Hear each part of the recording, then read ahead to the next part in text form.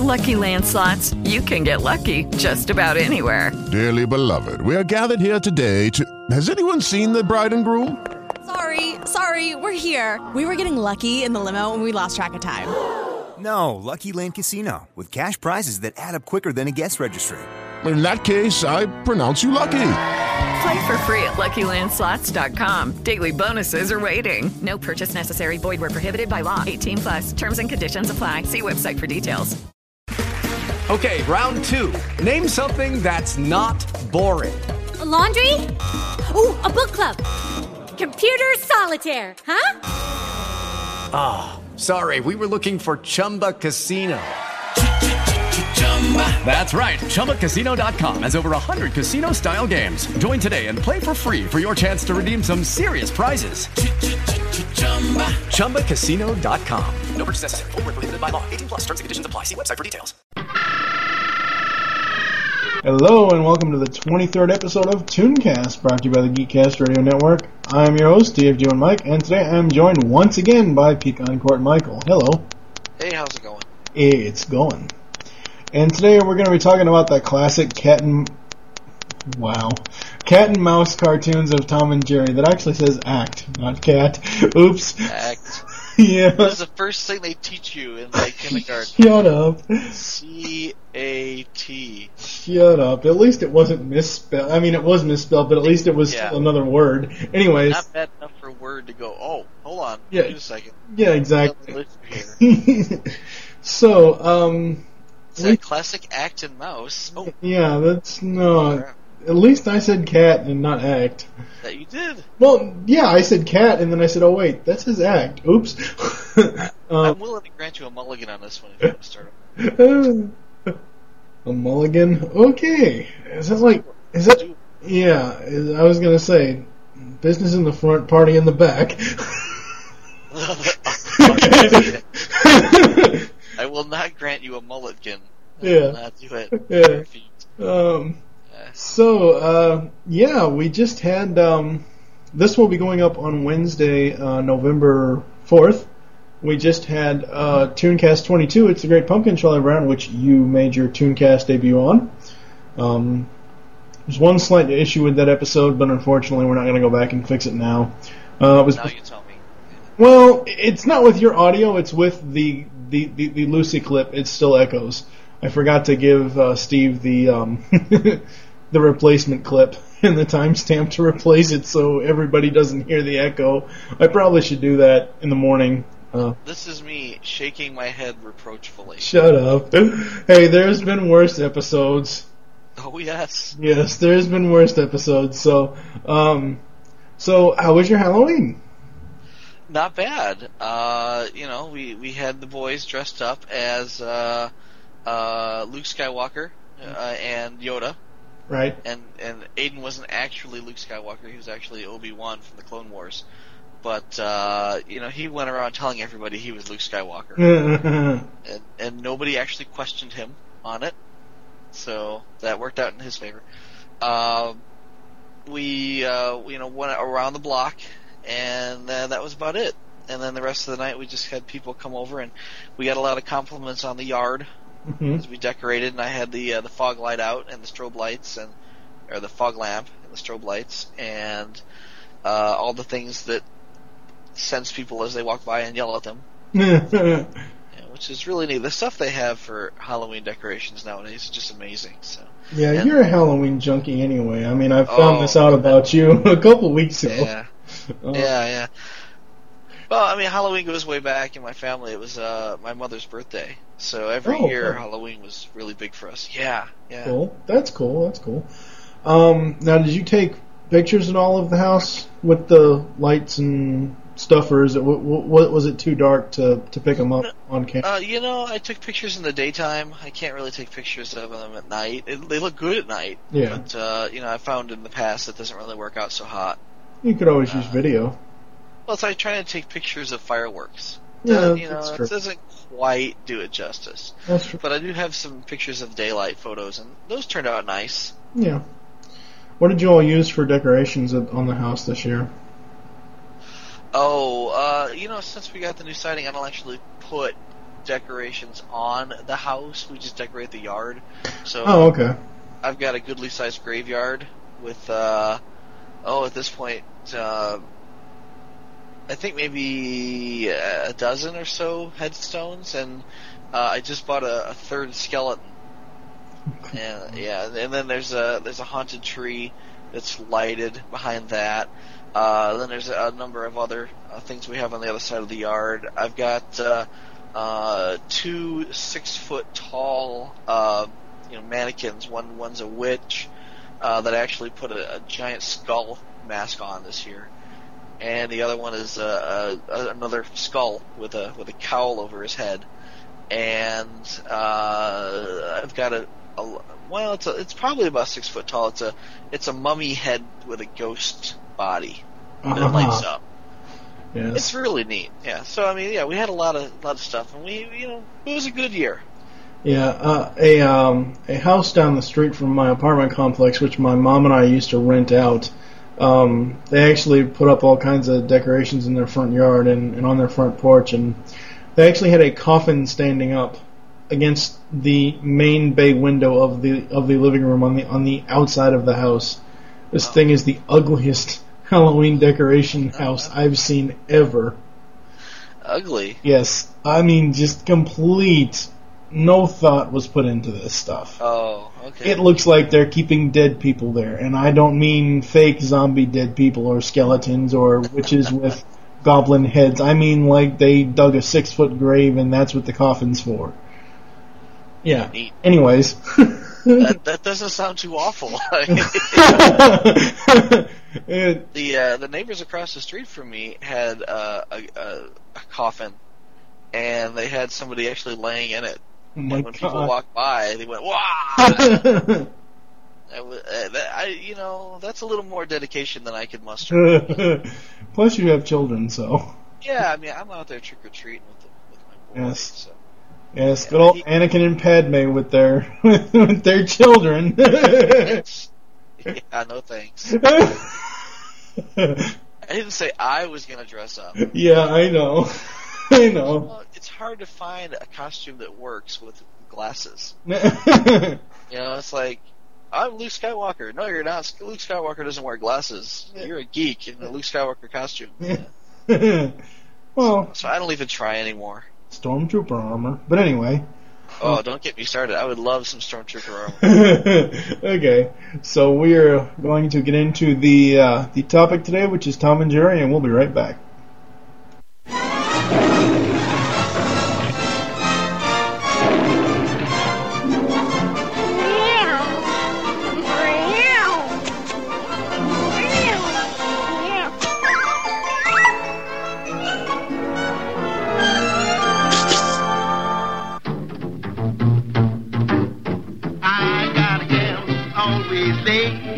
Anytime we have a date, but I love her, I'm gonna ask her, is you is or is you ain't my baby? The way you acting lately makes me down. You is still my baby, baby. See my fling in your heart's done gone out.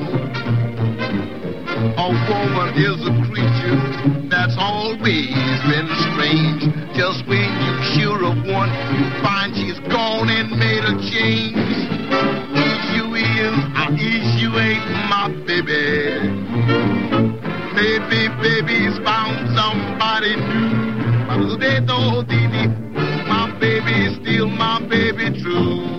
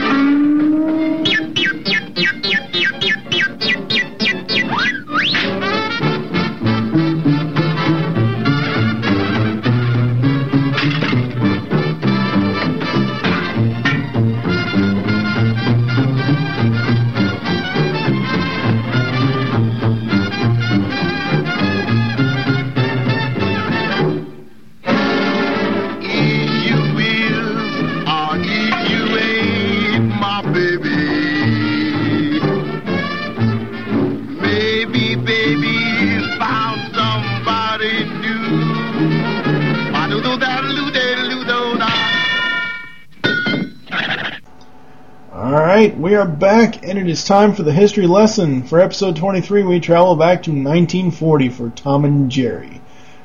It is a series of animated theatrical shorts created by William Hanna and Joseph Barbera for Metro-Goldwyn. Yeah, I'm saying that right. Goldwyn Mayer, or Mayer, or whatever. MGM. Yeah, I know it's MGM, but yeah, whatever. That's centered on a never-ending rivalry between a house cat, Tom, and a mouse, Jerry, whose chases and battles often involved comic violence. Hanna and Barbera ultimately wrote and directed 114 Tom and Jerry cartoons at the MGM Cartoon Studio in Hollywood, California, between 1940 and 1957. When the animation unit was closed, the original series is notable for having won the Academy Awards for Best Short Subject Cartoons 7 times, tying it with Walt Disney's Silly Symphonies as theatrical animated series with the most Oscars. Beginning in 1960, in addition to the originals, MGM had new shorts produced by Rembrandt Films, led by Gene Deitch, I think is how his name is said. In Eastern Europe, production of Tom and Jerry shorts returned to Hollywood under Chuck Jones's Sib Tower 12 Productions in 1963. This series lasted until 1967, making it a total of 161 shorts. The Cat and Mouse stars later resurfaced in television cartoons produced by Hanna-Barbera and Filmation Studios during the 1970s, 80s, and 90s. A feature film, Tom and Jerry the Movie, in 1992 and released domestically in 1993. In 2000, their first made-for-TV short, Tom and Jerry the Mansion Cat, for Cartoon Network. The most recent Tom and Jerry theatrical short, The Karate Guard, was written and co-directed by co-creator Joe Barbera and debuted in Los Angeles cinemas on September 27, 2005. Today, Time Warner, via its Turner Entertainment division, owns the rights to Tom and Jerry, with Warner Brothers handling the distribution. Since the merger, Turner has produced the series Tom and Jerry Tales for the CW Saturday Morning, the CW4Kids lineup, as well as the recent Tom and Jerry short, The Karate Guard, in 2005, and a string of Tom and Jerry direct-to-video films, all in collaboration with Warner Brothers Animation. There are a total of 162 theatrical shorts starring Tom and Jerry. That's the history lesson, and we're going to move on to general memories. Wow. I didn't know there were that many. Is Joe Barbera still alive? No, it's not. No, he's not there. They both passed away. Well, I said that it was written and co-directed by the co-creator Joe Barbera in 2005? Yeah, he passed away, I believe, 2006 or 2007. Wow. Yep. Trying to buy his way into heaven with you, Tom and Jerry. That's a bold move, sir.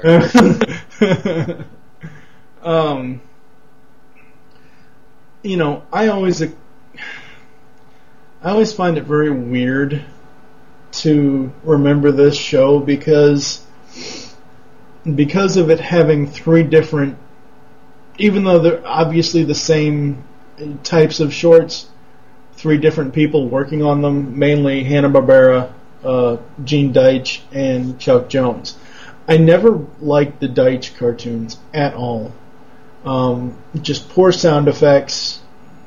I don't know, it just, they never really struck a chord with me. I like the Hanna-Barbera and the Chuck Jones stuff.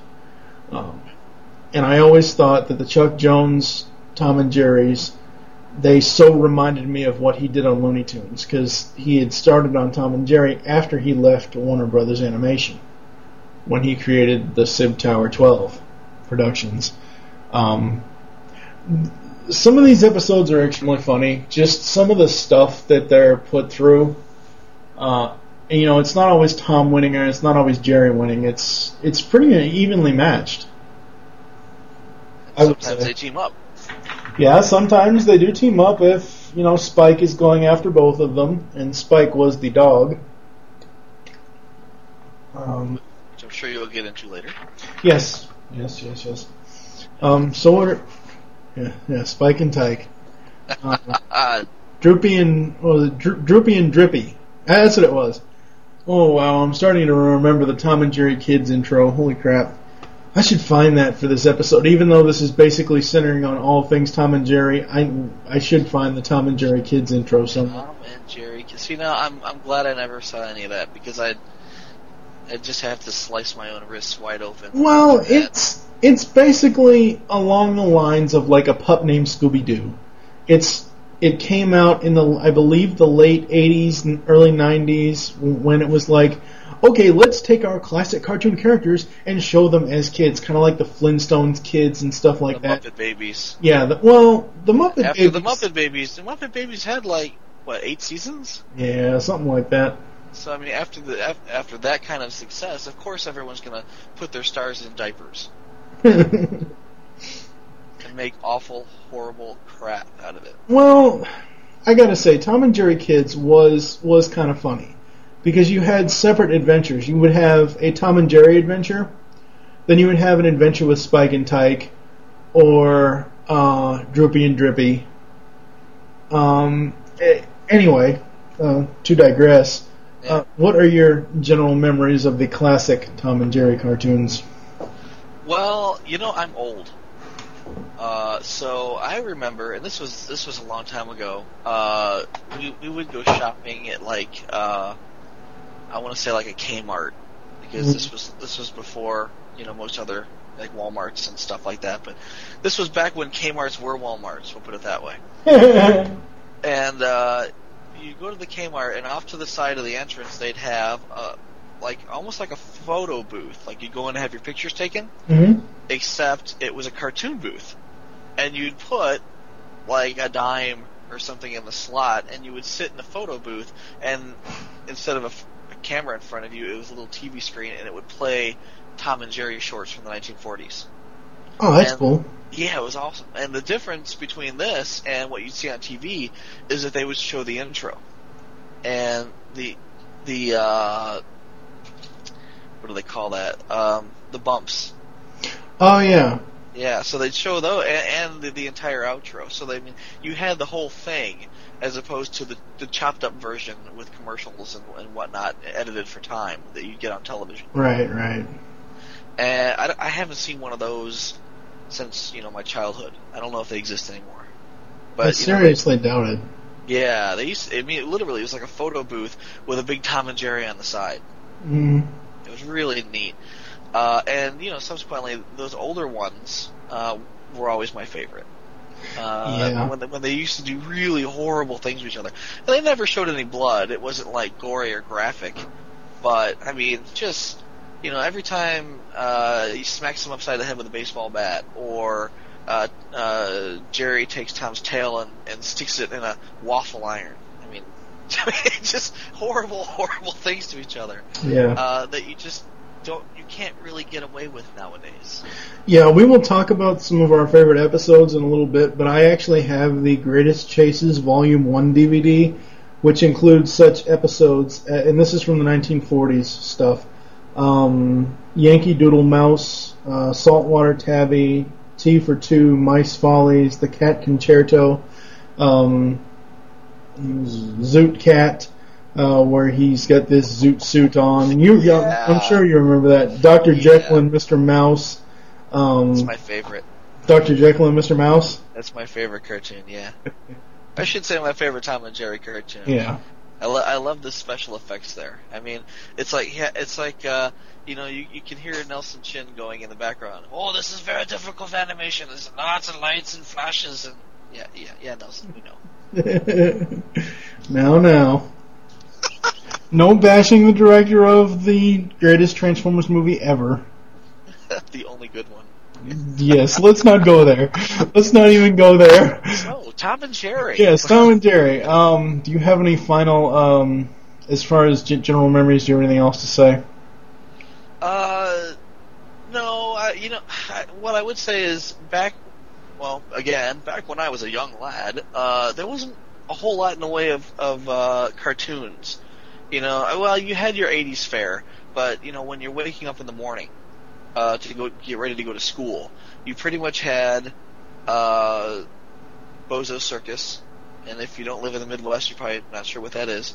You'd be surprised. A lot of people I know from California have no idea who the hell Bozo is. But you'd get up in the morning, you'd watch Bozo, and then there'd be Tom and Jerry, and occasionally the Flintstones. Well, it was California. What do you expect? They live in a bubble out there. Anyway. Exactly. Just different television stations. Yes. Bozo was strictly Channel 9 or WGN. But as I was saying, you just didn't have a whole lot of variety there in cartoons. So, I mean, you grew up with Tom and Jerry, basically because you didn't have the Cartoon Network and the Disney Channel. Yeah. Or the 3 Cartoon Networks and the 3 Disney channels that kids have nowadays. Back then it was like, well, you have Channel 32, which is going to play, I want to say The Simpsons, which is going to play the Flintstones, and then, Channel 9, which is going to play, Bozo and Tom and Jerry. So every morning, you're watching Tom and Jerry. Yeah. Oh, yeah. Now, see, I always remembered these... again, this along the same lines as Looney Tunes. Pretty much all the classic Looney Tunes episodes, or I shouldn't say episodes because they're not, all the classic Looney Tunes shorts, like Duck, Rabbit, Duck, and Rabbit Fire, and all that stuff. I always remember them running back to back with Tom and Jerry, and those are my 2 classic cartoons that I like the most, that I will laugh at the most. When I first I have 3 DVDs of Tom and Jerry here with me. Like I said, I have The Greatest Chases, and I also have the Chuck Jones collection. It's 2 discs with 34 remastered theatrical shorts. And when I first got this from Target, I came home and I popped it in. You know how I always will laugh and then I'll choke myself to death? Oh, God. No, seriously. Yeah. Imagine that for 34 28-minute shorts or 22-minute shorts or whatever. Whatever the time is on these things, I could not stop laughing. Now, the shorts were 20 minutes? I thought they were. I remember them being shorter. I don't know. I have no idea. I'm not really sure. Maybe we can get into that later. I don't know, but they seem to me like they're half-hour cartoons. I'm not sure. I'm not even going to say what they are and what they're not. Now, is that more from nostalgia that you thought that was funny, or was it genuinely like, oh my God, this is the most hilarious thing I've ever seen?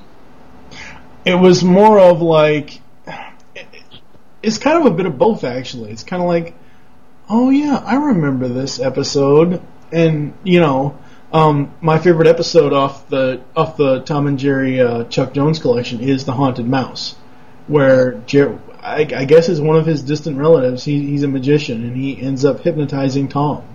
And again, with the sound effects, especially with the Chuck Jones cartoons, you can hear not really copying the Looney Tunes sound effects, but it's that type of comedy. Right. Where when the magic mouse hypnotizes Tom, walks into his mouth, down to his stomach, you can hear him, like, to distinguish walking between different body parts of Tom, there's like water dripping as he's walking, and then he's got keys out, and then he's unlocking the stomach door or whatever, the jail door. They don't actually show it, you just hear him go. Yeah, you just hear him, and then the next thing you see is all the birds and mice that Tom has eaten fly out and run out of his mouth, and the one fish flops out and flops back into his fishbowl. But just the sound effects of it is totally was the whole time. It's just so funny, and the camera is on the outside. The camera is looking at Tom. So even though the magic mouse is inside of his body, it follows the body down as the mouse is walking down, so you can see where exactly he is. Yeah. Even though you can't actually see the mouse, you know what part of Tom's body he's in. It's just so funny. And it's just like, one scene in Penthouse Mouse, which is the very first short on the first disc. They're in this penthouse next to a construction site. With Bob Guccione. Huh? Bob Guccione. Okay, I have no idea what you're talking about. Publisher of Penthouse. Oh, okay. Anyway, we're not getting into that. Wah, wah, wah. This is not a triple X rated show. This is an explicit show, but it's not a triple X rated show. We're not getting into that. But anyway, penthouse meaning the top apartment, not penthouse meaning porn. Yes. Yes, exactly. So, but there's this construction site next to it, and Tom and Jerry, they do their thing, and they both end up in the construction site, almost next to a hammering device where it's going to come down on them, and they both turn white. And I don't know, for some odd reason, I find that extremely funny. It's one of those close call type of things that, you see the look on Jerry's face, and he's like, he looks back at the pounding thing, and he's just got like this frowny look type thing on his face. He's like, and then of course it misses him, and he's like, phew, and I don't know, it's just I just could not stop laughing when I got that DVD set, that 2-disc set. I don't know what it is. It could be nostalgia. It could be that, oh my God, that is so hilarious. I honestly don't know. All as I know is the first day I got it and I put my DVD player, I could not stop laughing. So we are going to be moving on to the characters segment, and the reason why I just say characters is because there really were no voice actors. I mean, yeah, you had the little voices of like Mammy Two Shoes and some of the other characters, but don't even start laughing. We'll get into that later. As far as the controversy, we'll get into that later. Yeah. Hey guys, it is Ryan. I'm not sure if you know this about me, but I'm a bit of a fun fanatic when I can. I like to work, but I like fun too. It's a thing. And now the truth is out there. I can tell you about my favorite place to have fun. Chumba Casino. They have hundreds of social casino style games to choose from with new games released each week. You can play for free anytime, anywhere. And each day brings a new chance to collect daily bonuses. So join me in the fun. Sign up now at ChumbaCasino.com. No purchase necessary. VGW Group. Void where prohibited by law. See terms and conditions. 18+. With Lucky Land Slots, you can get lucky just about anywhere. Dearly beloved, we are gathered here today to... Has anyone seen the bride and groom? Sorry, we're here. We were getting lucky in the limo and we lost track of time. No, Lucky Land Casino, with cash prizes that add up quicker than a guest registry. In that case, I pronounce you lucky. Play for free at LuckyLandSlots.com. Daily bonuses are waiting. No purchase necessary. Void where prohibited by law. 18+. Terms and conditions apply. See website for details. I thought the voice was coming directly from her breasts because good Lord! The majority of the character model is this huge rack, and you never actually see her from the neck up. Wow, I did not know Dawes Butler was in this show. Huh. Well, Paul Frees. Wow. Yeah, so again, Tom and Jerry don't actually talk. They just kind of... They make screaming noises and ouching noises, stuff like that. Tom's screaming noise is, I could never really mimic that. I've never heard anybody do it successfully. Whenever he gets hurt, or like, oh God, there was one where the one mouse who played the guitar, like, pulled his whiskers out of his face. It's just the sound. He's like, oh! Yeah. And see, that's where I think a lot of these voice actors come in, because, they would do the voices for that, or the screams for that. Now, I know later on, in the 60s version with the Chuck Jones collection, Mel Blanc and June Foray did all the voice characterization as far as screams and stuff like that, which is really, really cool. Where's Frank Welker when you need him? Now. Probably still in high school. So. Jerry, yeah. Anyway, yeah. So the title characters, as I said, Tom and Jerry. Tom is a blue-gray tomcat who lives a pampered life, while Jerry is a small brown house mouse who always lives in close proximity to him. Tom is a generic name for a male cat, or tomcat. The Warner Brothers cartoon character Sylvester was originally called Thomas. Tom was originally called Jasper in the very first short, Puss Gets the Boot. While Jerry was named Jinx, Tom is very quick-tempered and thin-skinned. While Jerry is independent and opportunistic, Jerry also possesses surprising strength for his size, lifting items such as anvils with relative ease and withstanding considerable impacts with them. Despite being very energetic and determined, Tom is no match for Jerry's brains and wits. By the final iris out or fade out of each cartoon, Jerry usually emerges triumphant, while Tom is shown as the loser.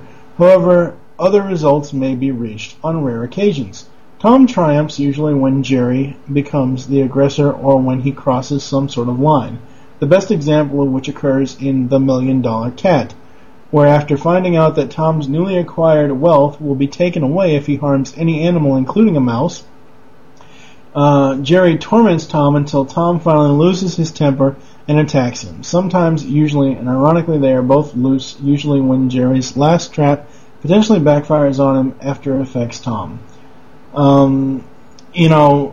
Again, the whole cat and mouse chase is just awesome. And it goes on forever. Yeah, it does. Are you there? Because I can barely hear you. No, I'm totally listening. Yes, I know you're totally listening, but I can barely hear you. I don't know what to say. Okay, I can hear you now. Okay. Because I had it muted for a little while you talked about Tom. Yeah, I'm not going to read through the entire character description of them both. I was waiting for you to get the sadistic tendencies. Okay, well, both characters display sadistic tendencies in which that they are equally likely to take pleasure in tormenting each other. There you go. Depending on the cartoon, whenever one character appears to be in mortal danger, in a dangerous situation, or by a third party, the other will develop a conscience and save him. Sometimes they bond over a mutual sentiment towards an unpleasant experience, and their attacking each other is more play than serious attacks. Multiple shorts show the two getting along with minimal difficulty, and they are more than capable of working together when the situation calls for it, usually against a third party who manages to torture and humiliate them both. Torture? Really? Come on. Yeah, no, not really. But not really. No. It's like Saw 8, Tom and Jerry, you know? Oh, wow, that's right. Huh. I didn't know that, and I just watched that episode 2 nights ago. Despite 5 shorts ending with a depiction of Tom's apparent death, his demise is never permanent. He even reads about his own death in a flashback in Jerry's diary. He appears to die in explosions in Mouse Trouble, after which he is seen in heaven. And in Yankee Doodle Mouse, while in the Two Musketeers, he is guillotined off-screen. I remember that. Yeah. Huh. Although many supporting and minor characters speak, Tom and Jerry rarely do themselves. Tom most famously sings while wooing female cats. For example, Tom sings Louis Jordan's Is You or Is You Ain't My Baby in the 1946 short Solid Serenade. That was awesome. Yes, You it was. totally sing that right No, now. I'm not. I could probably... What? Oh, wait, I have that episode on this greatest... I might actually be able to put that in the audio. That song definitely needs to be in the audio. Yes, Drill Sergeant. Yes, sir. When I say choke yourself, you Okay, let's not even go there. Alright. Because you'll get me into my whole 4212 basic military journalism. What the Joker? Let's not even go there. This is Tom and Jerry, not Full Metal Jacket. need Arlie Ermy to come in and guest host. No, oh my god. That's right. That would be horrible. He's actually a nice guy. Yeah. No, I'm sure he is, but just, the whole drill sergeant thing would be too much. Yeah. Let's see. One short, 1956's Blue Cat Blues is narrated by Jerry in a voiceover voiced by Paul Frees. Wow, huh. Paul Frees is, was the guy that replaced Peter Cullen doing Carr Oh, not aware. in Knight Rider. The only time I really remember Tom speaking is at one point he was wooing some girl cat, and Tom said it, or not Tom, Jerry set his tail on fire, and he says, "Hey, what's cooking?" Yeah, And the girl cat says, "You are stupid." that was Zoot Cat. Yeah, and I was so offended that he spoke. Like, he can't talk? What the? I mean, a little kid at the time, like, what the hell, man? Tom doesn't talk. But, if Jerry had ever spoken, I think I would have lost my mind. Well, it's a good thing you didn't see the 1992 movie. Oh, good thing. Tom and Jerry the movie is the first, and so far the only installment of the series where the famous cat and mouse duo regularly speak. As far as recurring characters, you had Spike and Tyke. I loved Spike and Tyke. Yeah. Spike and Tyke are awesome. It's like, Oh, seriously? It reminds me of the Kibbles and Bits dog. Or- Kibbles and Bits, I'm gonna get me some Kibbles and Bits. And you say, your ass is getting what's on sale. Yeah. But anyway, that reminds me of that. But yeah, the great characters. Yes, they are very much so. Spike the Bulldog and his son Tyke in the 1951 Tom and Jerry short Slicked Up Pup. That was the caption for the image that's in the... Yeah, I was about to say, no, I'm sure that Spike appeared before. I'm sure he did too, yeah. No. Just as an antagonist to both characters. Oh yeah, Spike always appeared in... Whether he was called Spike, Killer, Butch, whatever, that same dog appeared multiple times. Yeah. In his attempts to catch Jerry, Tom often has to deal with the intrusions of Butch, a scruffy black alley cat who wants to... Where's the stuff about Spike and Tyke? That's a good question. Maybe it's down... I don't know. Anyway. Oh, you know what? It says okay. And Spike. Oh, okay, here we go. Yeah. Sometimes Okay. called Killer. Black alley cat who wants to catch and eat Jerry.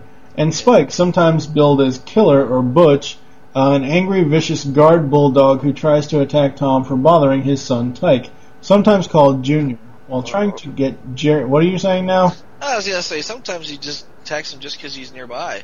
Yeah. It seems like every time you see him, except later on when they introduced Tyke, but earlier when you would see him, he would like have a doghouse and this length of chain. He could only go as far as the chain. Yeah. You know, I remember a couple episodes with Spike where Tom and Jerry were doing their thing. Tom was chasing Jerry. And they would intrude on Spike building his doghouse. I remember this episode very, very vividly. And they would always get it destroyed. And he keeps finishing the house. And he keeps trying to build it, moves it. When he finally does, I remember the scene very vividly. I don't remember from which short it's from, but Jerry lures Tom into the doghouse, and Tom like closes the door. He's like lets us this like evil cackle. I would have to find the short. I know it's on one of these DVDs. I would have to find it. Yeah. And then of course Spike goes in and lets out an even more evil cackle. Yeah. Spike spoke often using a voice and expressions performed by Billy Bletcher and later Dawes Butler. After a comedian Jimmy Durante, Spike's coat has altered throughout the years between gray and creamy tan. The addition of Spike's son Tyke in the late 1940s led to both a slight softening of Spike's character and a short-lived spin-off theatrical series, Spike and Tyke. I forget which one it is. I think it's the Slicked Up Pup episode, or short, I should say. Where he just gives Tyke a bath, and Tom ends up getting ink all over him. He's like, "You better keep my son clean." Yeah, that was just hilarious. I don't think by the time Tyke came along, I don't think he was still doing Jimmy Durante. I'm not Jimmy Durante being the guy with the long nose. Yeah, I'm not sure. Yeah. Other supporting characters, we have Butch and Toodles Galore. As stated up above, Butch is a black alley cat who also wants to catch and eat Jerry. He is the most frequent adversary of Tom. However, for most of the episodes he appears in, he is usually seen rivaling Tom over Toodles. Butch also appeared as one of Tom's pals or chums in some cartoons, where Butch is leader of Tom's buddies, who are Meathead and Topsy. Well, I didn't know their names. I didn't know they had names. I didn't know they had names either. Tom changes his love interest many times. The first love interest is Shiki and speaks in a high, haughty tone in Zoot Cat and calls him Tommy. In The Mouse Comes to Dinner. The second and most frequent love interest of Tom's is Toodles Galore, who never actually has any dialogue in Tom and Jerry cartoons. Just kind of blinks and looks very cheesecake-ish. Yes, very much so. I'm trying to remember if Shiki is the short one. I'm not sure. I don't remember. I remember there being a short love interest cat that he kept trying to bring candy to or something. Yeah. There have been actually many. There was actually an episode where I believe Tom falls in love with Toodles, and he stops chasing Jerry, and Jerry gets jealous because Jerry wants him to chase him. Can't have it both ways. Yeah, I'm not even gonna say what I just thought in my head, but anyway, yeah, I'm not even gonna go there. Yeah, please don't. Not that there's anything wrong with that, but anyway, you were thinking something completely different than mine. Yeah, I'll tell you off air once we finish. No, I think I get it. Thanks. Yeah. But anyways, where the hell was I going with this? We were closing out. Yeah, I know. We were closing out Toodles and Butch. The hell gives people names like Toodles galore? Well, I'm sure it was awful. I'm sure it was a takeoff of Pussy Galore. I think that 1946 predates. Oh yeah, oops. James Bond episode. Sorry. Yeah, I know you've got on the brain. I don't know. Shut up.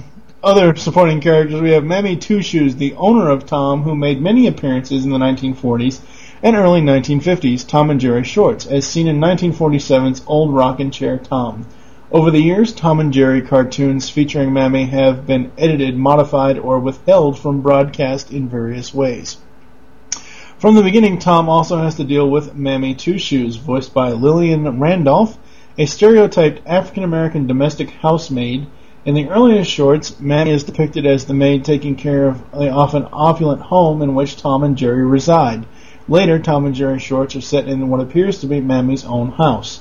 Her face is never seen, with the exception of 1950's Saturday Evening Puss, in which her face is very briefly seen as she runs towards the camera.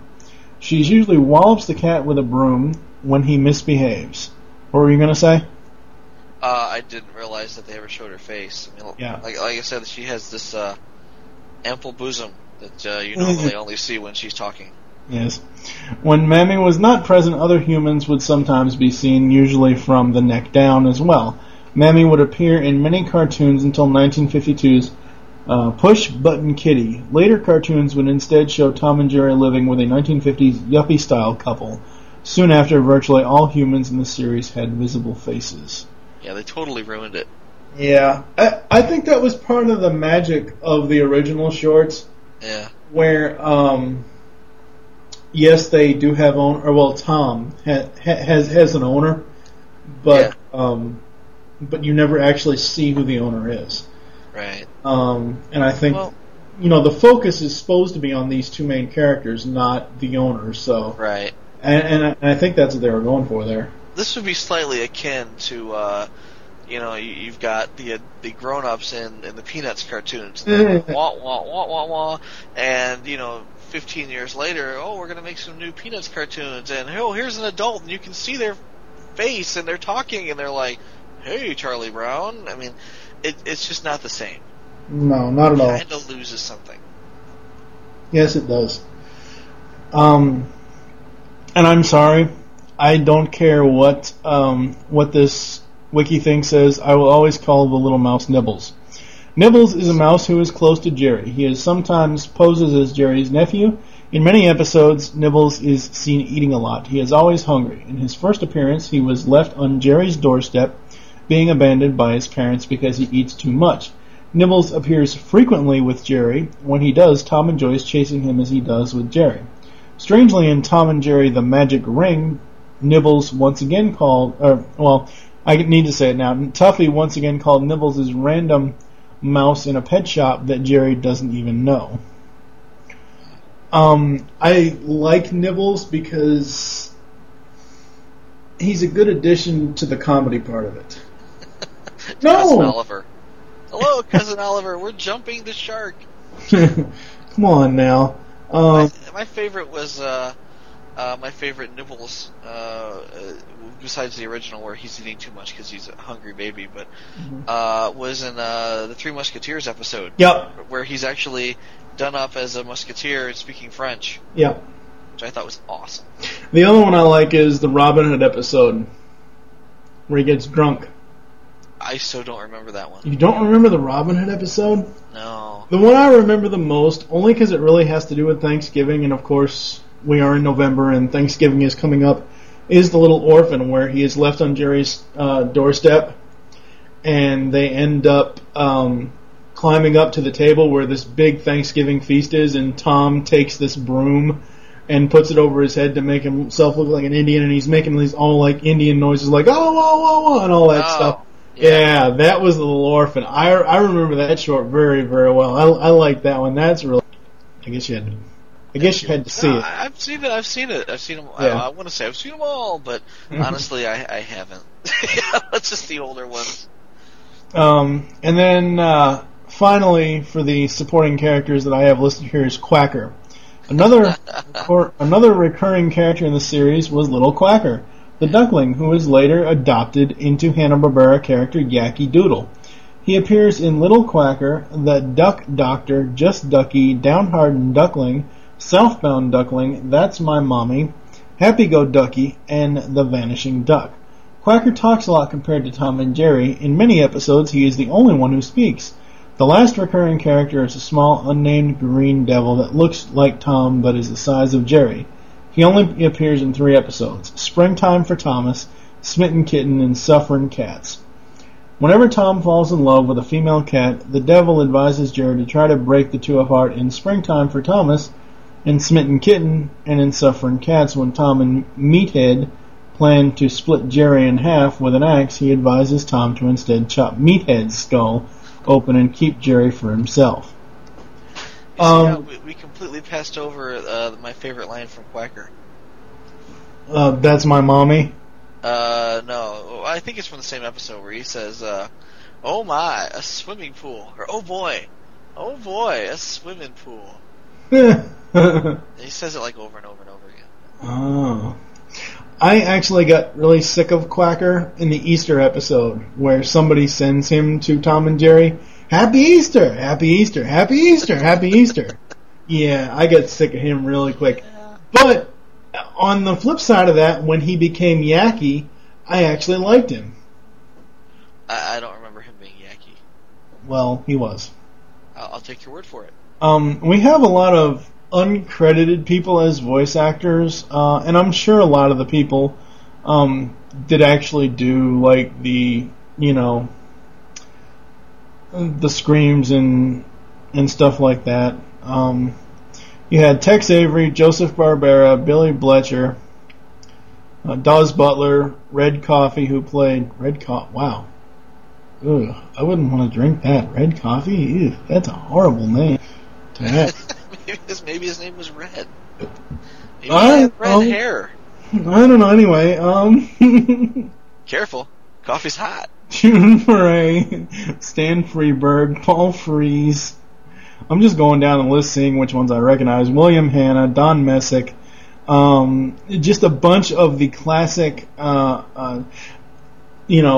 Warner Brothers directors and writers and stuff that eventually came over to MGM.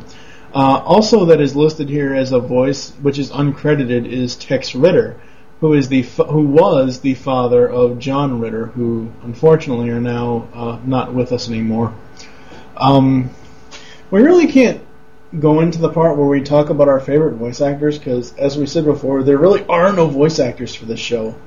It's kind of weird. It's much like the Looney Tunes episode where I basically had to say the voice actor segment instead of voice actors because obviously Mel Blanc did the majority for the majority of the Looney Tunes run.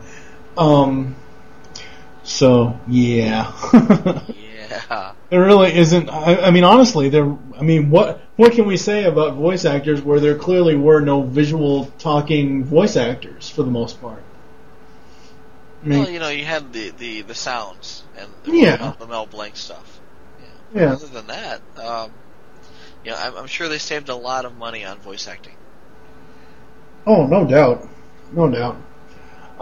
So going into the behind-the-scenes segment, history and evolution. Now, I'm not going to read through all this. I'm going to read a couple paragraphs from each segment, or each part.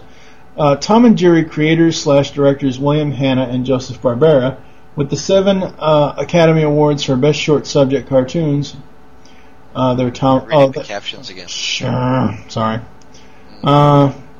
William Hanna and Joseph Barbera were both part of the Rudolph Ising unit at the MGM Cartoon Studio in the late 1930s.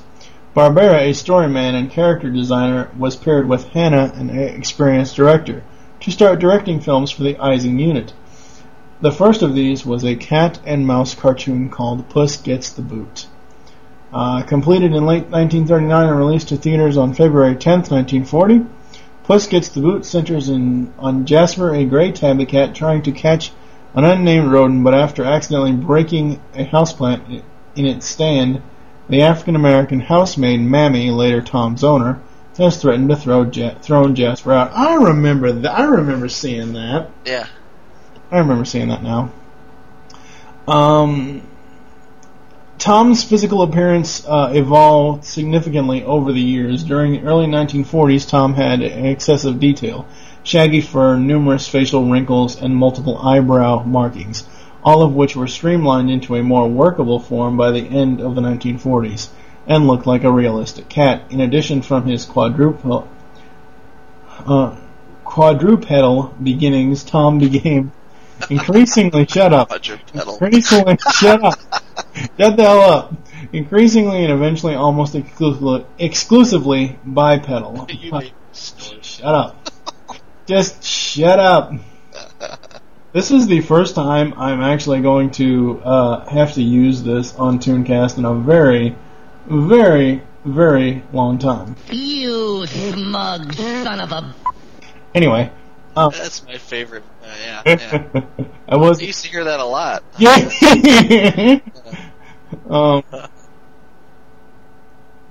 Okay.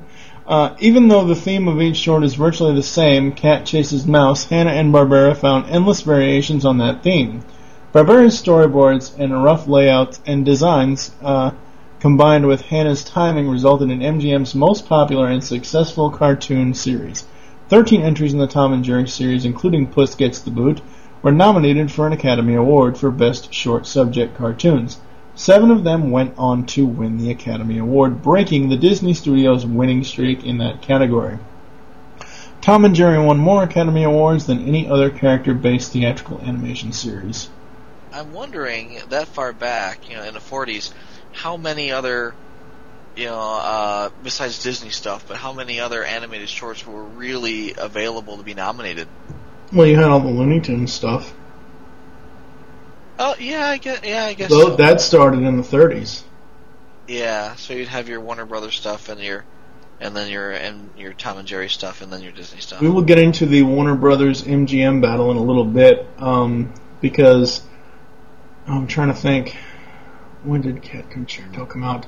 There was like a 3-year gap. I believe Tex Avery had worked on the Bugs Bunny version of the Cat Concerto cartoon, and then when he left and gone to MGM, he put Tom and Jerry in that exact same situation where Bugs Bunny's on the stage playing this number and this ditty, and there's this little unnamed mouse that's just bothering the heck out of him. And then later on in the Cat Concerto, it's Tom doing the exact same thing with Jerry being being bothered and then getting back at Tom. I'm actually going to take part of the Cat Concerto. I may actually make that the outro. I'm not sure yet. I haven't decided yet. I'll work on it. I've got 2 days. Again, we are recording this Monday. It will air on Wednesday. Tom and Jerry remained popular throughout their original theatrical run, even when the budgets began to tighten somewhat in the 1950s and the pace of the shorts slowed slightly. However, after television became popular in the 1950s, box office revenues decreased for the theatrical films and short subjects. At first, MGM combated this by going to all CinemaScope production on the series. After MGM realized that their re-releases of the older shorts brought in just as much revenue as the new films, the studio executives decided, much to the surprise of the staff, to close the animation studio. The MGM cartoon studio was shut down in 1957, and the final of the 114 Hanna-Barbera Tom and Jerry shorts, Toot Watchers, was released on August 1st. What the hell? I can't talk today. I can see that being a problem. Yes. I can't talk with a lisp. August 1st, 1958, Hanna-Barbera established their own television animation studio, Hanna-Barbera Productions, in 1957, which went on to produce famous TV shows and movies. Which would go on to plague us throughout the 70s. Now. The Gene Deitch era. These... 2 years of it. Yeah, exactly. These cartoons, I think there's only one cartoon that I actually like from this era, and that's the one that you see the picture of there with Tom with the chef's hat. High Stakes. Yeah. Tom was owned by some country gunfighter type of guy. He was, again, one of those characters. I don't know if you actually saw, you might have seen his face once or twice in the cartoon, I'm not really sure. But, yeah, I that's the only Deitch era cartoon that I will actually admit to liking. And as far as the all the credits in that era, I don't recognize anybody. Yeah, I'm really wondering how he ended up with the rights to Tom and Jerry. Oh, let's see. Gene Deitch directed a total of 13 Tom and Jerry shorts in his studio in Czechoslovakia. Wow. In 1960, MGM decided to produce new Tom and Jerry shorts, and head producer William L. Snyder arranged with Czech-based animation director Gene Deitch and his studio, Rembrandt Films, to make the films overseas in Prague, Czechoslovakia. Just cheaper, I guess? Probably. It's a good thing they didn't talk, because they'd all be speaking Slavic. Oh, good lord. I know. Yeah. Deitch states that being a member of the UPA has always had a personal dislike of Tom and Jerry, citing them as the primary bad example of senseless violence, humor based on pain, attack, and revenge, to say nothing of the tasteless use of headless black woman stereotype house servant. Members of Deitch's newly formed team included William L. Snyder, the producer, Stefan Konicek? Konicek? Yeah, Stefan Konicek? Yeah, I don't know. Very Slavic. Yeah, so you can't... Yeah, you can. I'm not even going to finish. No, seriously. I mean, the Deitch... Yeah, shorts. The Deitch era is basically an insult to Hanna-Barbera's Tom and Jerry. And I didn't even like the property. I know, exactly. That's the same thing with, what's his name? That asshole that created Ren and Stimpy. Whoa, crap. John Kazgransky, or whatever the fuck his name is. The one that pretty much dissed Tiny Toon Adventures, saying it's a poor, cheap knockoff of Looney Tunes. Dumb fucking bastard. That's why fucking Ren and Stimpy will never be covered on this fucking show, because of that. Oh, no, Ren and Stimpy is a great comedy. Ren and Stimpy is Beavis and Butthead on steroids. Anyway, that's not to say Beavis and Butthead didn't do steroids, but anyway. moving yes. Right along the Chuck Jones era. Yeah, the Chuck Jones era, 1963 to 1967. This, obviously, because I have the Chuck Jones collection. A lot of these people I recognize from being with Chuck at Warner Brothers, namely Ben Washam was an animator.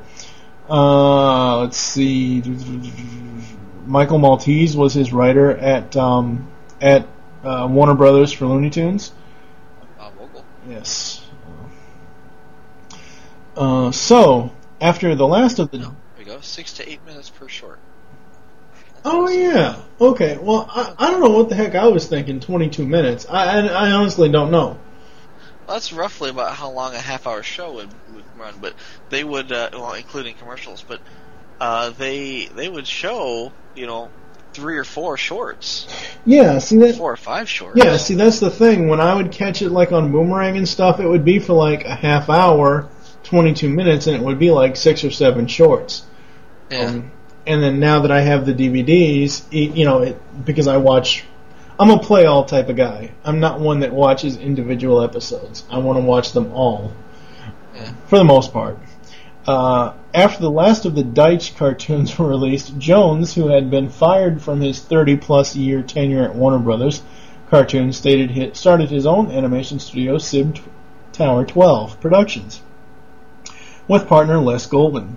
Beginning in 1963, Jones and Goldman went on to produce 34 more Tom and Jerry shorts, all of which carried Jones's distinctive style and slight psychedelic influence. However, despite being animated by essentially the same artists who worked with Jones at Warner's, these new shorts had varying degrees of critical success. Jones had trouble adapting his style to Tom and Jerry's brand of humor, and a number of the cartoons favored poses, personality, and style over storyline. The characters underwent a slight change of appearance. Tom was given a thicker Boris Karloff-like eyebrows resembling Jones's Grinch or Count Bloodcount, in a less complex look, including the color of his fur becoming gray. Sharper ears, a furrier cheeks, while Jerry was given larger eyes and ears, a lighter brown color, and a sweeter Porky Pig-like expression. I gotta say, there are some cartoons within these 34 cartoons on this 2-disc set where Jerry does this, like, evil grin. That's not Porky Pig-like at all. Sorry about your luck. That's more like a Daffy Duck type of thing. Okay. No, it just is. I mean, I don't know. It just is. Some of Jones's Tom and Jerry cartoons are reminiscent of his work with Wile E. Coyote and the Roadrunner, included the uses of blackout gags and the gags involving characters falling from high places. Jones co-directed the majority of the shorts with layout artist Maurice Noble. The remaining shorts were directed by Abe Levitow and Ben Washam, with Tom Ray directing 2 shorts built around footage from earlier Tom and Jerry cartoons, directed by Hanna-Barbera. Various vocal characteristics were made by Mel Blanc and June Foray. MGM finally ended production on Tom and Jerry in 1967, by which time SIB Tower 12 had become MGM Animation/Visual Arts, and Jones had moved on to television specials and the feature film The Phantom Tollbooth. Beginning in 1965, Hanna-Barbera Tom and Jerry cartoons began to appear on television. In heavily edited form, the Jones team was required to take the cartoons featuring Mammy Two Shoes and rotoscope her out. Oof. That sounds like it hurts. That sounds like something that you just don't want to be on the ass end of. Oh, jeez. For some odd reason, pardon the pun. For some odd reason, Cartman's anal probe comes to mind. God. There's a satellite coming out of my ass. No. Most of the time, she was replaced with a similarly fat white Irish woman, occasionally, as in Saturday Evening Puss. A thin white teenager took her place instead, with both characters voiced by June Foray. However, in more recent local telecasts of the cartoons, in the versions shown on Boomerang, Mammy could once again be seen more recently, with new, less stereotypical black voice supplied, which is done by Thea Vidali, or Vidal, or whatever, I don't know. Vidali sounds right. It's like that chick over the E and the N over the N. That's a Jeff Dunham reference. Anyway, debuting on CBS Saturday morning schedule September 25th, 1965, Tom and Jerry moved to CBS Sundays 2 years later and remained there until September 17th, 1972. There's a lot of history here, so I'm just actually, as much as I want to, go into, I'll go into the new owners. I'll go into the new owners, but I'm going to basically cut out the outside the United States, because, I'm sorry, countries outside the United States I've found in the last few episodes of Tooncast butcher my favorite cartoons, so I am not going to be mentioning that. Tom and Jerry's new owners. In 1986, MGM was purchased by WTBS founder Ted Turner. Turner sold the company a short while later, but retained MGM's pre-1986 film library, thus Tom and Jerry became the property of Turner Entertainment, where the rights stand today via Warner Brothers, and have subsequent years appeared on Turner-run stations such as TBS, TNT, Cartoon Network, Boomerang, and Turner Classic Movies. As far as the controversy, Like a number of other animated cartoons in the 1940s, 50s, and 60s, Tom and Jerry was not considered politically correct in later years. There are at least 24 cartoons that featured either racism or with characters shown in blackface following an explosion. Okay, now, I have to dispute this. I'm not saying that it's not politically correct. I'm saying when I see an explosion and then a blackface, whether it's in a cartoon or a live-action film or whatever, I see that as you got gunpowder all over your face, not that they're trying to... No, seriously, I mean, come on. Your head got blown up, but somehow your ears are now in cornrows with little bows. Okay, well... I'm not sure how that happens when your head explodes. Okay, but well, alright, but, you know, come on. I can understand how it would be seen as racist, but at the same time, I don't like the idea of going back and redacting, our heritage. Well, it's not heritage. Cartoon heritage. It's not even great works, but what it comes down to is we're going back and redacting our history to the point where school children aren't even allowed to read Huckleberry Finn anymore. Yeah. I would say, hey, if you find that offensive, don't watch it, or don't read it. Exactly. But don't expect the rest of us to delete it out of history, out of the historical record, because it bothers you now. Another 50 years from now, 50 years ago, that was accepted. 50 years from now, people are going to look back and say, whatever happened to all that stuff? Well, exactly. They made them delete it all in the late 1990s and 2000. And see, all right, in an age of the internet, in an age of Pam and Tommy Lee or Pam and Kid Rock sex tapes, I mean, come on. There is more stuff to be censored or cut out than a blackface gag from a Tom and Jerry short or a Looney Tunes short. Give me a fucking break. Well, I can kind of understand Mammy Two Shoes. Okay, all right. I will. Okay, that's fine. I'm not arguing that at all. I'm just saying. Here I am defending it, saying, "Whoa, we can't go back and retroactively censor cartoons." But here I am saying, "Oh well, Mammy Two Shoes, Jesus. I mean, she's like, all right, but okay, it's really bad." Okay, take the Mammy Two Shoes thing with the fact that she was originally a black maid, supposedly serving this opulent people that live, or these rich people that live in this opulent house. How is that any different from? And I mean no disrespect to the film that I'm about to bring up because I love the film. How is that any different from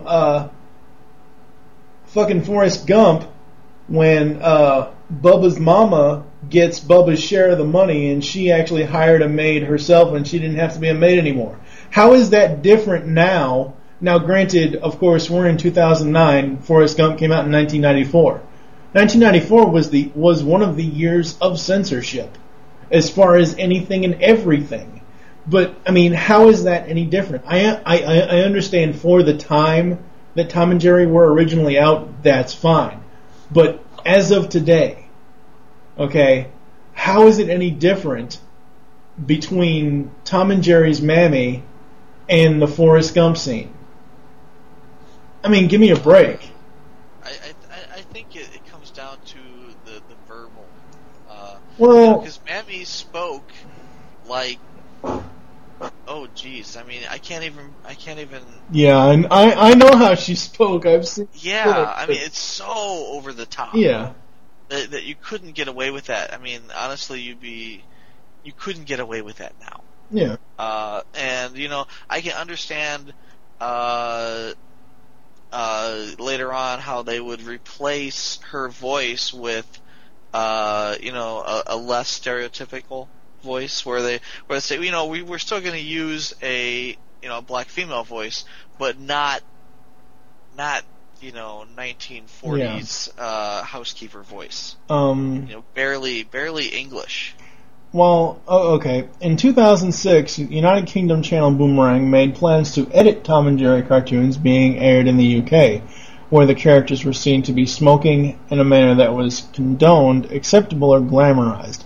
This followed a complaint from a viewer that the cartoons were not appropriate for younger viewers. As a subsequent investigation by UK media watching Ofcom, whatever that is, it has also taken the US approach by editing out blackface gags, though this seems to be random and not all scenes of this type are cut. While mid-1990s efforts to update the historic cartoons may be seen as a way to make the cartoons more suitable for the times, editing the original cartoons has become just as controversial, in the regard that it diminishes the original artistic piece in which made the cartoons popular. While the dialogue of Mammy Two Shoes is viewed as racist and stereotypical by today's standards, it was also voiced by Lillian Randolph, one of the few African-American performers at the time who was employed in the entertainment industry. The new voiceovers for Mammy capture much of the dialogue tone of Randolph, but it also erases Randolph's artistic contribution to the series. Redoing the voiceovers also has caught attention because it draws negative notice to the controversy and creates more issues. Now that I can agree with. Yeah, that makes sense, but I think that if they change things, again, retroactive censoring, or if they overdub it, the original should be made freely available, like on the internet, where you can still find it. Well, see, that's the thing. It specifically says on the Tom and Jerry Chuck Jones collection, on the back of it, it says, like, on the very back, underneath the special features, it says, Tom and Jerry, the Chuck Jones collection is intended for the adult collector and may not be suitable for children. Okay, now come on. What adult is going to show these cards? I mean, okay, some of the stuff is funny and kids might get it, but seriously. You're going to show Barney to your 3-year-old before you show them Tom and Jerry. Yeah. Maybe, possibly. That's debatable. Fucking purple dinosaur. I don't know, I've met people that have, shown Meet the Feebles to small children. And, they should probably be burned at the stake, but... Okay. Alrighty then. Moving. Did you ever see Meet the Feebles? I don't think so. Oh, it was an early Peter Jackson movie. Okay, well, yeah, I'm not a follower of the Rings, thank you very much. This was long before Rings. This was back when you could barely make enough money. One gun will kill all the ring bearers. There you go. Stop it. Yes, exactly. You're gonna get hate mail now. What mail? Hell, even happy to get mail. Yeah, exactly. What mail? You realize we're on page 17 of 28. Yeah, I know. We're actually going to go into the actual show now.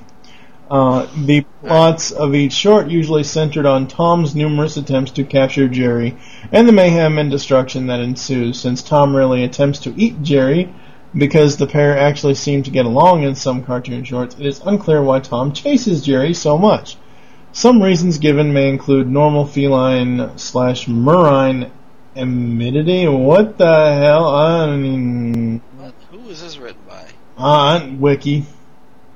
Wiki. Alright. Yeah. We're just... Duty according to his owner, Jerry's attempt at running a task that Tom is entrusted with. Jerry eating Tom's master's food, which Tom has been entrusted with safeguarding, revenge. Jerry saving other potential prey, such as ducks, canaries, or goldfish, from being eaten. Basically, it's the classic cat and mouse chase mixed in with eggs, dynamite, guns, rakes, shovels, hoses, all that stuff. This is really, I don't know. It's like before I'm just beating you up with a baseball bat. Now I'm giving you an enema. So take this hose. Okay, well, there was an episode on the second disc of the Chuck Jones collection. I believe it's the last episode. I don't actually know what the title is off the top of my head because it doesn't actually say on the actual outer box. But there was a short that it had Tom hooked up a hose underneath the fishbowl, and he was going to go down to the basement and inhale the water from the fishbowl to get the fish sucked through the hose. Well, Jerry orders a giant shark from the pet shop, and it shows the shark going through the hose. I don't know. Yeah. What are some of your... I know you said... what was that one episode you said you liked? Dr. Jekyll and Mr. Mouse. What are some of your other favorite shorts from Tom and Jerry? You know, a lot of them just kind of blur together. Yeah. But that one in particular I remember very fondly. The one where Jerry's cousin with the derby comes over in the sweater. Oh yeah, and Muscles. Muscles comes over and just I remember that one. The other one with I don't know if it was a cousin or what, but it was the one that played the guitar.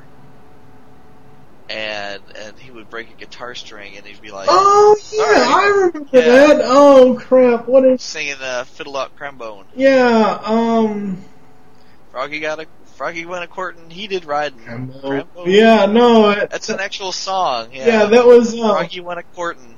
Jerry was his nephew. That was Uncle Pecos. That's what it was. Yeah. Yeah, and he would always where's that cat at? And he would always pull a whisker. Can't sing without a string. Yeah, can't sing. Yeah. And his whole face like contorts, like and the whisker won't quite come out, and it snaps. That's funny. Yeah, funny stuff. And then at the very, very end, he's on TV, and it snaps, and he reaches right through. They basically break the fourth wall. He reaches right through the TV.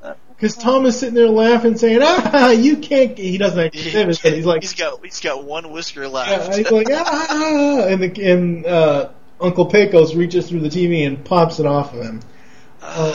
One of the reasons the Haunted Mouse is one of my most favorite from the Chuck Jones era is because at the end it has all different ways of saying end, and the music matches it. And that will actually be the last part of the outro that I use. I will put in some of the other audio that we've mentioned in between, like, I'll mix it up between the intro and the outro, but I really like that. That was really cool. I don't know why I like Haunted Mouse so much. I think it's just like, it's one of those cartoons, even though it's not actually Jerry, it's his magician cousin or whatever. Yeah. Magician clone or whatever. It's the fact that they are getting one up on Tom. And I always like the fact when Jerry can get one up on Tom. Well, it seems like Tom always, I don't want to say always loses, but especially in the earlier ones, he's more the antagonist. Oh. And, as such, he has to be put in his place. Yes, very much so. So we are going to be moving on to the music segment. The theme for this show never really changed. It's pretty much the same throughout the entire, 2 runs, because I'm not mentioning the Deitch era, but the 1940s and then the Chuck Jones stuff from 63 to 67. The intro-outro general music, it's kind of like a Looney Tunes thing where it's the same in each cartoon, but I did look at some of the credits on the Greatest Chases thing and also on the Chuck Jones collection. The main person that did the music in the Hanna-Barbera era was Scott Bradley, and the Chuck Jones era was Eugene Podnanny or Poddanny, or I don't know how to... I don't know. Not familiar. Yeah, not at all. But this, just like Looney Tunes, the music matched the scene. They basically wrote the music to the gags, pretty much. Like I was saying earlier with the Haunted Mouse, you could hear different types of music as he's going down into Tom's stomach and different types of sound effects. I'm dying over here. Yeah, you're going to be alright. Yeah. Right. Actually trying not to cough because I can't mute the webcam mic. And we all know how much you hate that, so... I do. So learn to use mute. Yes, there is no... I've been hacking up along over here, and, I got my water bottle, and I'm just going to town, and nobody knows because... Well, now they know. You just told them. Well, anyways, this is part of the magic of podcasting that people should. Yes, exactly. Going into the legacy segment, the reception for this show. In January 2009, IGN named Tom and Jerry as the 66th best in the top 100 animated TV shows. In an interview found on the DVD releases, several Mad TV cast members stated that Tom and Jerry is one of their biggest influences for slapstick comedy. Well, Mad TV's kind of irrelevant nowadays, seeing as how it's canceled. Oh, but it was awesome in its day. Yeah. I did not. I knew that there was some stuff, but I didn't know there was this much as far as comics and video games. Tom and Jerry began appearing in comic books in 1942 as one of the features in Our Gang comics. In 1949, with MGM's live-action Our Gang shorts having ceased productions 5 years earlier, the series was renamed Tom and Jerry Comics. The pair continued to appear in various books for the rest of the 20th century. The pair have also appeared in a number of video games as well, spanning title for systems from the Nintendo Entertainment System, the Super NES, Nintendo 64, to more recent entries for PlayStation 2, Xbox, and Nintendo GameCube. I couldn't actually find a list of the actual games, but as far as the feature films, now this is I'm probably just going to list some of these. I'm not going to actually read all of this copy that's in here. I'm probably going to mention the Tom and Jerry movie, and then I'm going to go down to the home media stuff. Actually, I'll probably skip all the way down to the filmography. I would say that if anyone's really interested, you could actually probably go out and get these on Netflix. Yeah, maybe. October 1st, 2092. Yeah, right. October 1st, 1992 saw the first international release of Tom and Jerry the movie, when the film was released overseas to theaters in Europe of that year, and then domestically by Miramax Films, July 30th, 1993. Joseph Barbera, co-creator of the characters, served as the creative consultant for the picture, which was produced and directed by Phil Ronan. A musical film with a structure similar to Metro-Goldwyn-Mayer's blockbusters The Wizard of Oz and Singin' in the Rain, the movie was criticized by reviewers and audiences alike for being predictable and for giving the pair dialogue and songs through the entire movie. As a result, it failed at the box office. Oh God, they sang?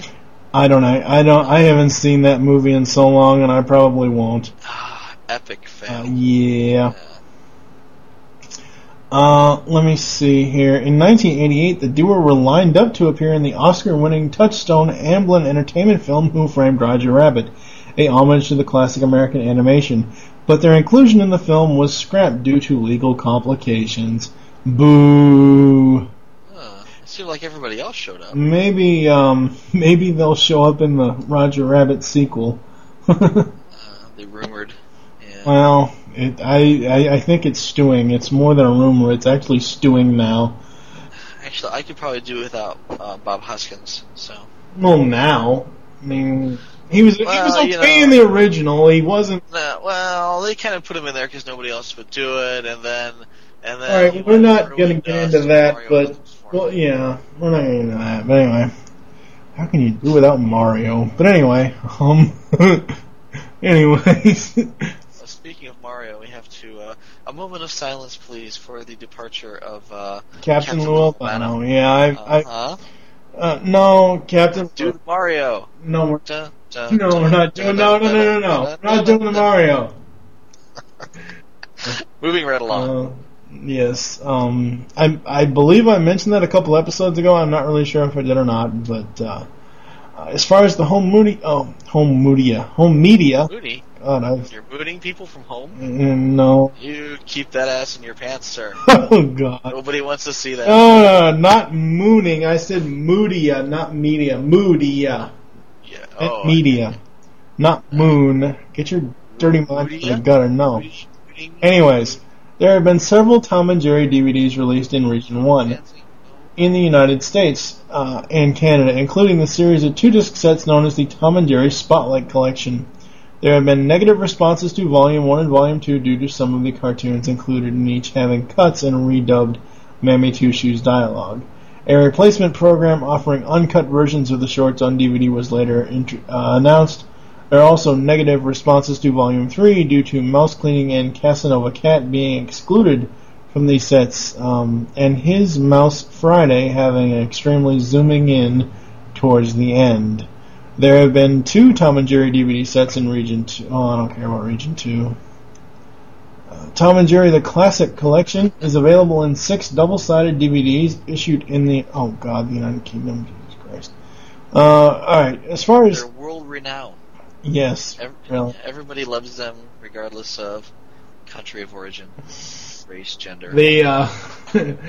As far as the notable shorts, the following cartoons won the Academy Award Oscar for Best Short Subject Cartoons: Yankee Doodle Mouse, Mouse Trouble, Quiet Please, The Cat Concerto, Little Orphan, The Two Mouseketeers, and Johann Mouse. Oh, I never liked Johann Mouse. Never liked that cartoon. I don't remember Johann Mouse. It's basically this composer actually owns Jerry, and every time the composer plays his piano, Jerry will sing and dance. He will dance along with the music, and of course Tom tries to catch him, but Jerry always stops as soon as the composer stops playing the piano. I don't know, it was... Okay. These cartoons were nominated for the Academy Award for Best Short Subject Cartoon, but did not win. Puss Gets the Boot, The Night Before Christmas, Dr. Jekyll and Mr. Mouse, that's a travesty, Hatch Up Your Trouble, Jerry's Cousin, and Touche Pussycat. That was the other one with Nibbles, with the musketeer thing. Yeah. He's like in the Touche. in the sewer, and Tom lands on the thing. He's like, he sticks his little sword in his ass. Touche! He stabs him several times. Yes. As far as the television shows, there was the Tom and Jerry Show, ABC 1975.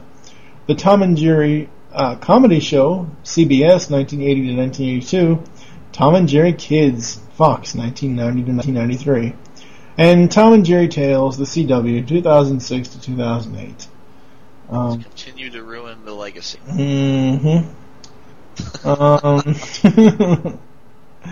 Television specials, we had a Yabba Dabba Doo celebration, 50 years of Hanna-Barbera, that was on TNT in 1989. Tom and Jerry the Mansion Cat, Cartoon Network 2000. Theatrical films, we mentioned Tom and Jerry the movie. And then,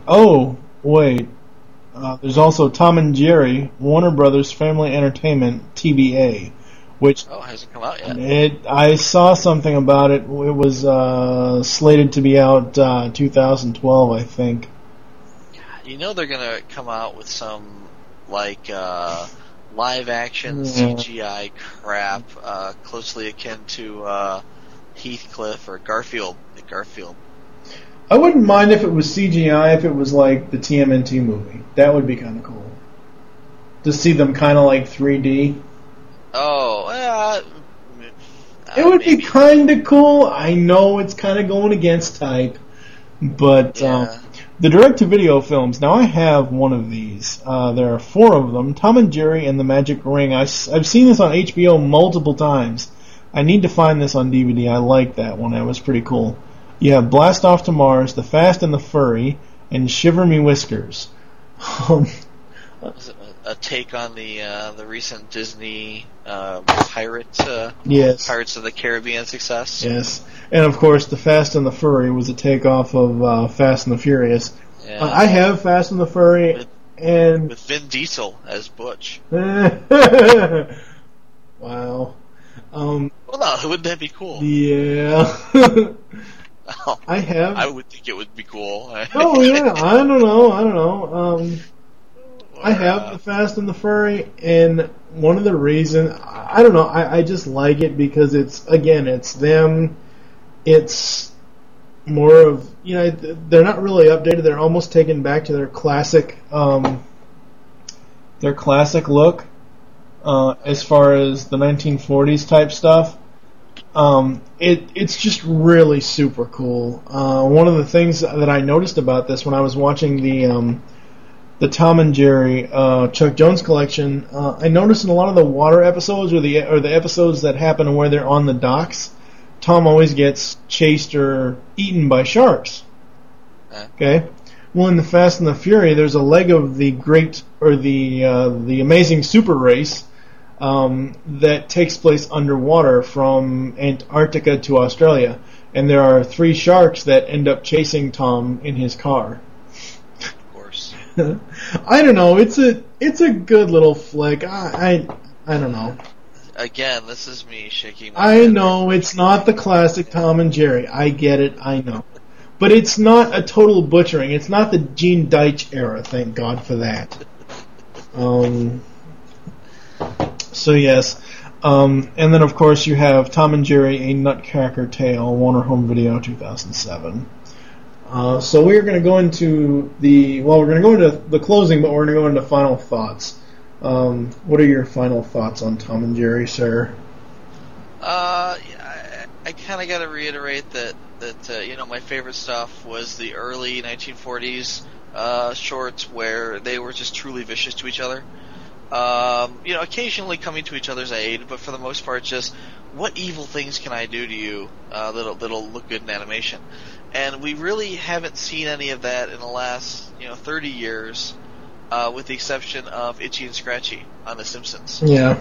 And they take it to a whole new level. Oh God, yes. This is where you do see the blood, and you do see truly horrific things happening to these characters and doing them to each other. Yes, exactly. It's like let's say 30 years of Friday the 13th, all wrapped into one, and turned into a cat and mouse game. Yes.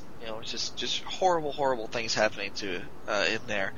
And to be honest, I like that a lot more than I would ever like Tom and Jerry Tales. Oh, I do not endorse. First of all, hold on. Tom and Jerry Kids was okay. Wasn't the best. I'm not saying that. But Tom and Jerry Tales, I don't even want to mention it on this show. But Tom and Jerry Kids, I did like that because I grew up with that. Again, watching with the Muppet Babies and a pup named Scooby-Doo and stuff like that. That one was okay.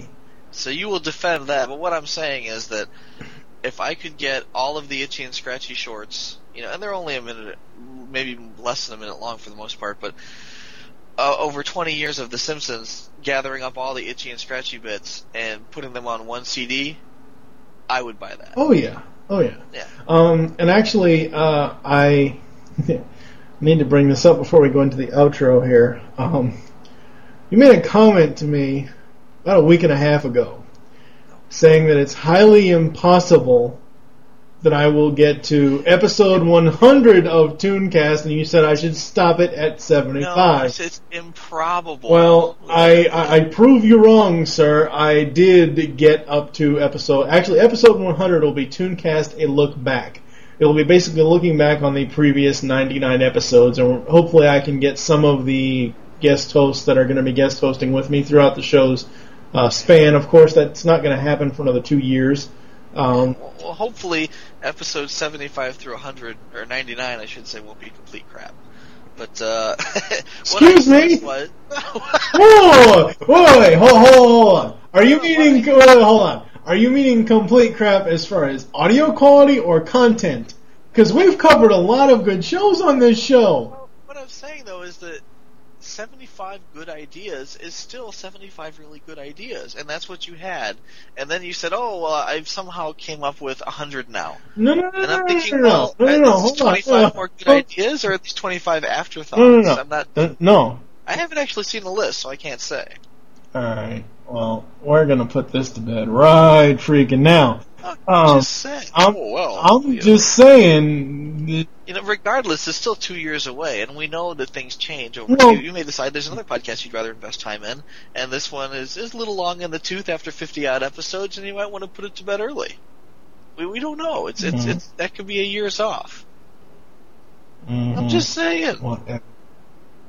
When I stick to something, I stick to something. TFT1 was supposed to be how many episodes? Shut up. Shut up. It was supposed to be 24 episodes. That was meant...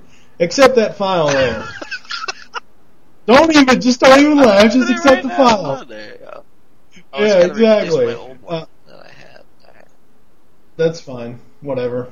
Because it's been updated anyway. Anyways, Back to my point, back on your point about Itchy and Scratchy. Itchy and Scratchy will have a dedicated spot in episode 80.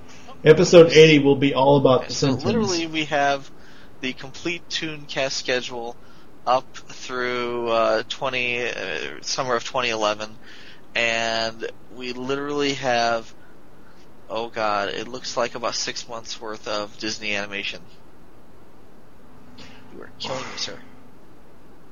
You are bitching about classic Disney movies? Come on. I picked out some of the best ones, and they're some of my most favorite ones because they're the ones that I grew up with. I can understand if you had some Disney movies sprinkled here, maybe like, here's a Disney movie for 30, number 30, here's a Disney movie for number 42, and here's a Disney movie for 65. But to have 24 Disney movies in a row, that's a bit much. And then we have Static Shock and the Zeta Project and Batman Beyond at the 95, 96, and 97. Hey, okay, first of all, Static Shock is good. Batman Beyond is awesome. The Zeta Project sucks Devastator balls. That is the worst animated show ever. I thought it was kind of... that was a spin-off of Batman Beyond. It is, but... Zeta and okay, we're getting on a whole other tangent. I will talk to you about this off the air. I'm looking at the list, and what it comes down to, I proved you wrong. I'm looking at the list, and first of all, you've got 24 Disney animation movies that kind of look like an afterthought to me because it's 24. I mean, you might as well, as of episode 80, change the name to the Disney Animation Podcast because that's what it's looking like. No. Just reorder these a little bit and sprinkle these out. No, because the whole point is a spotlight, meaning a series of films. A series of Disney films that I grew up with. That's the whole point. And they're only there for, like you said, 12 episodes, and then it starts the DCAU spotlight to finish it out. But anyway, we're getting ahead of ourselves here. For episode 67, Dungeons and Dragons. I like that show. Yeah, we'll be looking forward to that in September of 2010. Yeah. In the meantime, we'll suffer through the Gummy Bears episode. Shut up. Shut up. Come on, man. Oh, wait a minute. We have Clerks Uncensored. February. Yes, that is the only time that I broke my rule as far as the time restraint, because Clerks Uncensored came out in 2000, and generally Tooncast is not supposed to go past 1999. Clerks is one of my favorite movies, and the animated series was really awesome. Yes. So, anyway, to digress, I'm happy that you came up with 100 episodes. I think they could be... But you're still going to scrutinize it because you think it could be different, and you think it could be more sprinkled around and blah, blah. Opinion. I'm just I know you are. But, when you actually record 100 episodes, I'll give you a cookie. No, you'll give me that Megatron. Thank you for joining us here on Tooncast. There are several ways to get in contact with us or leave feedback for the show. The first is you can visit www.geekcastradio.com and find all the other GCRN podcasts there. The second is you can stop by PrediconEmpire.com/CafeSpark. Those are our forums. The third is you can leave the show feedback on iTunes. Thank you for doing that so far. Please keep doing it. The fourth is you can visit www.earth-2.net forums and find our threads for the shows in the self-promotion section. You can also check out their website. They have a really cool geek culture website. The fifth is the email address, which is gcrntooncast@gmail.com. We now have a voicemail line. Call us and leave us your thoughts on each episode. Be sure to say which show you're leaving the message for and your name. The number is 502-526-5821. You can follow us on Twitter. The show name there is GCRN Tooncast. Mine is TFG1 Mike. And what is your Twitter, sir? Pecan Court Michael. It's PECANCTMICHAEL. Mickey Well, Mouse. USA. I hope you enjoyed this episode of Tooncast, and that you will join Steve Snowball Sailor from This Week in Geek and myself next week when we will be reminiscing on Who Framed Roger Rabbit. This will be a Tooncast M-Wire crossover, meaning that the episode will be featured on both feeds, seeing as how it is live action and animation. For now, I am TFG1 Mike Michael with... Wilson. Saying the mortal words of Optimus Prime, transform and roll out, and thank you for listening. Until next time.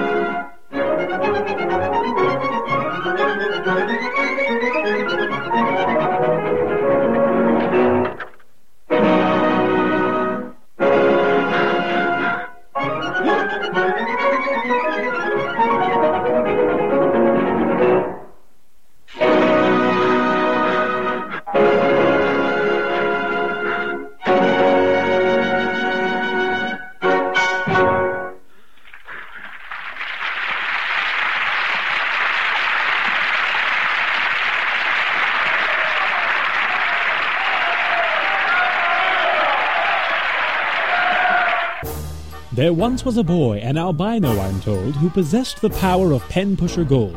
He had many stories, all short and exciting, but nobody knew, and so he began writing.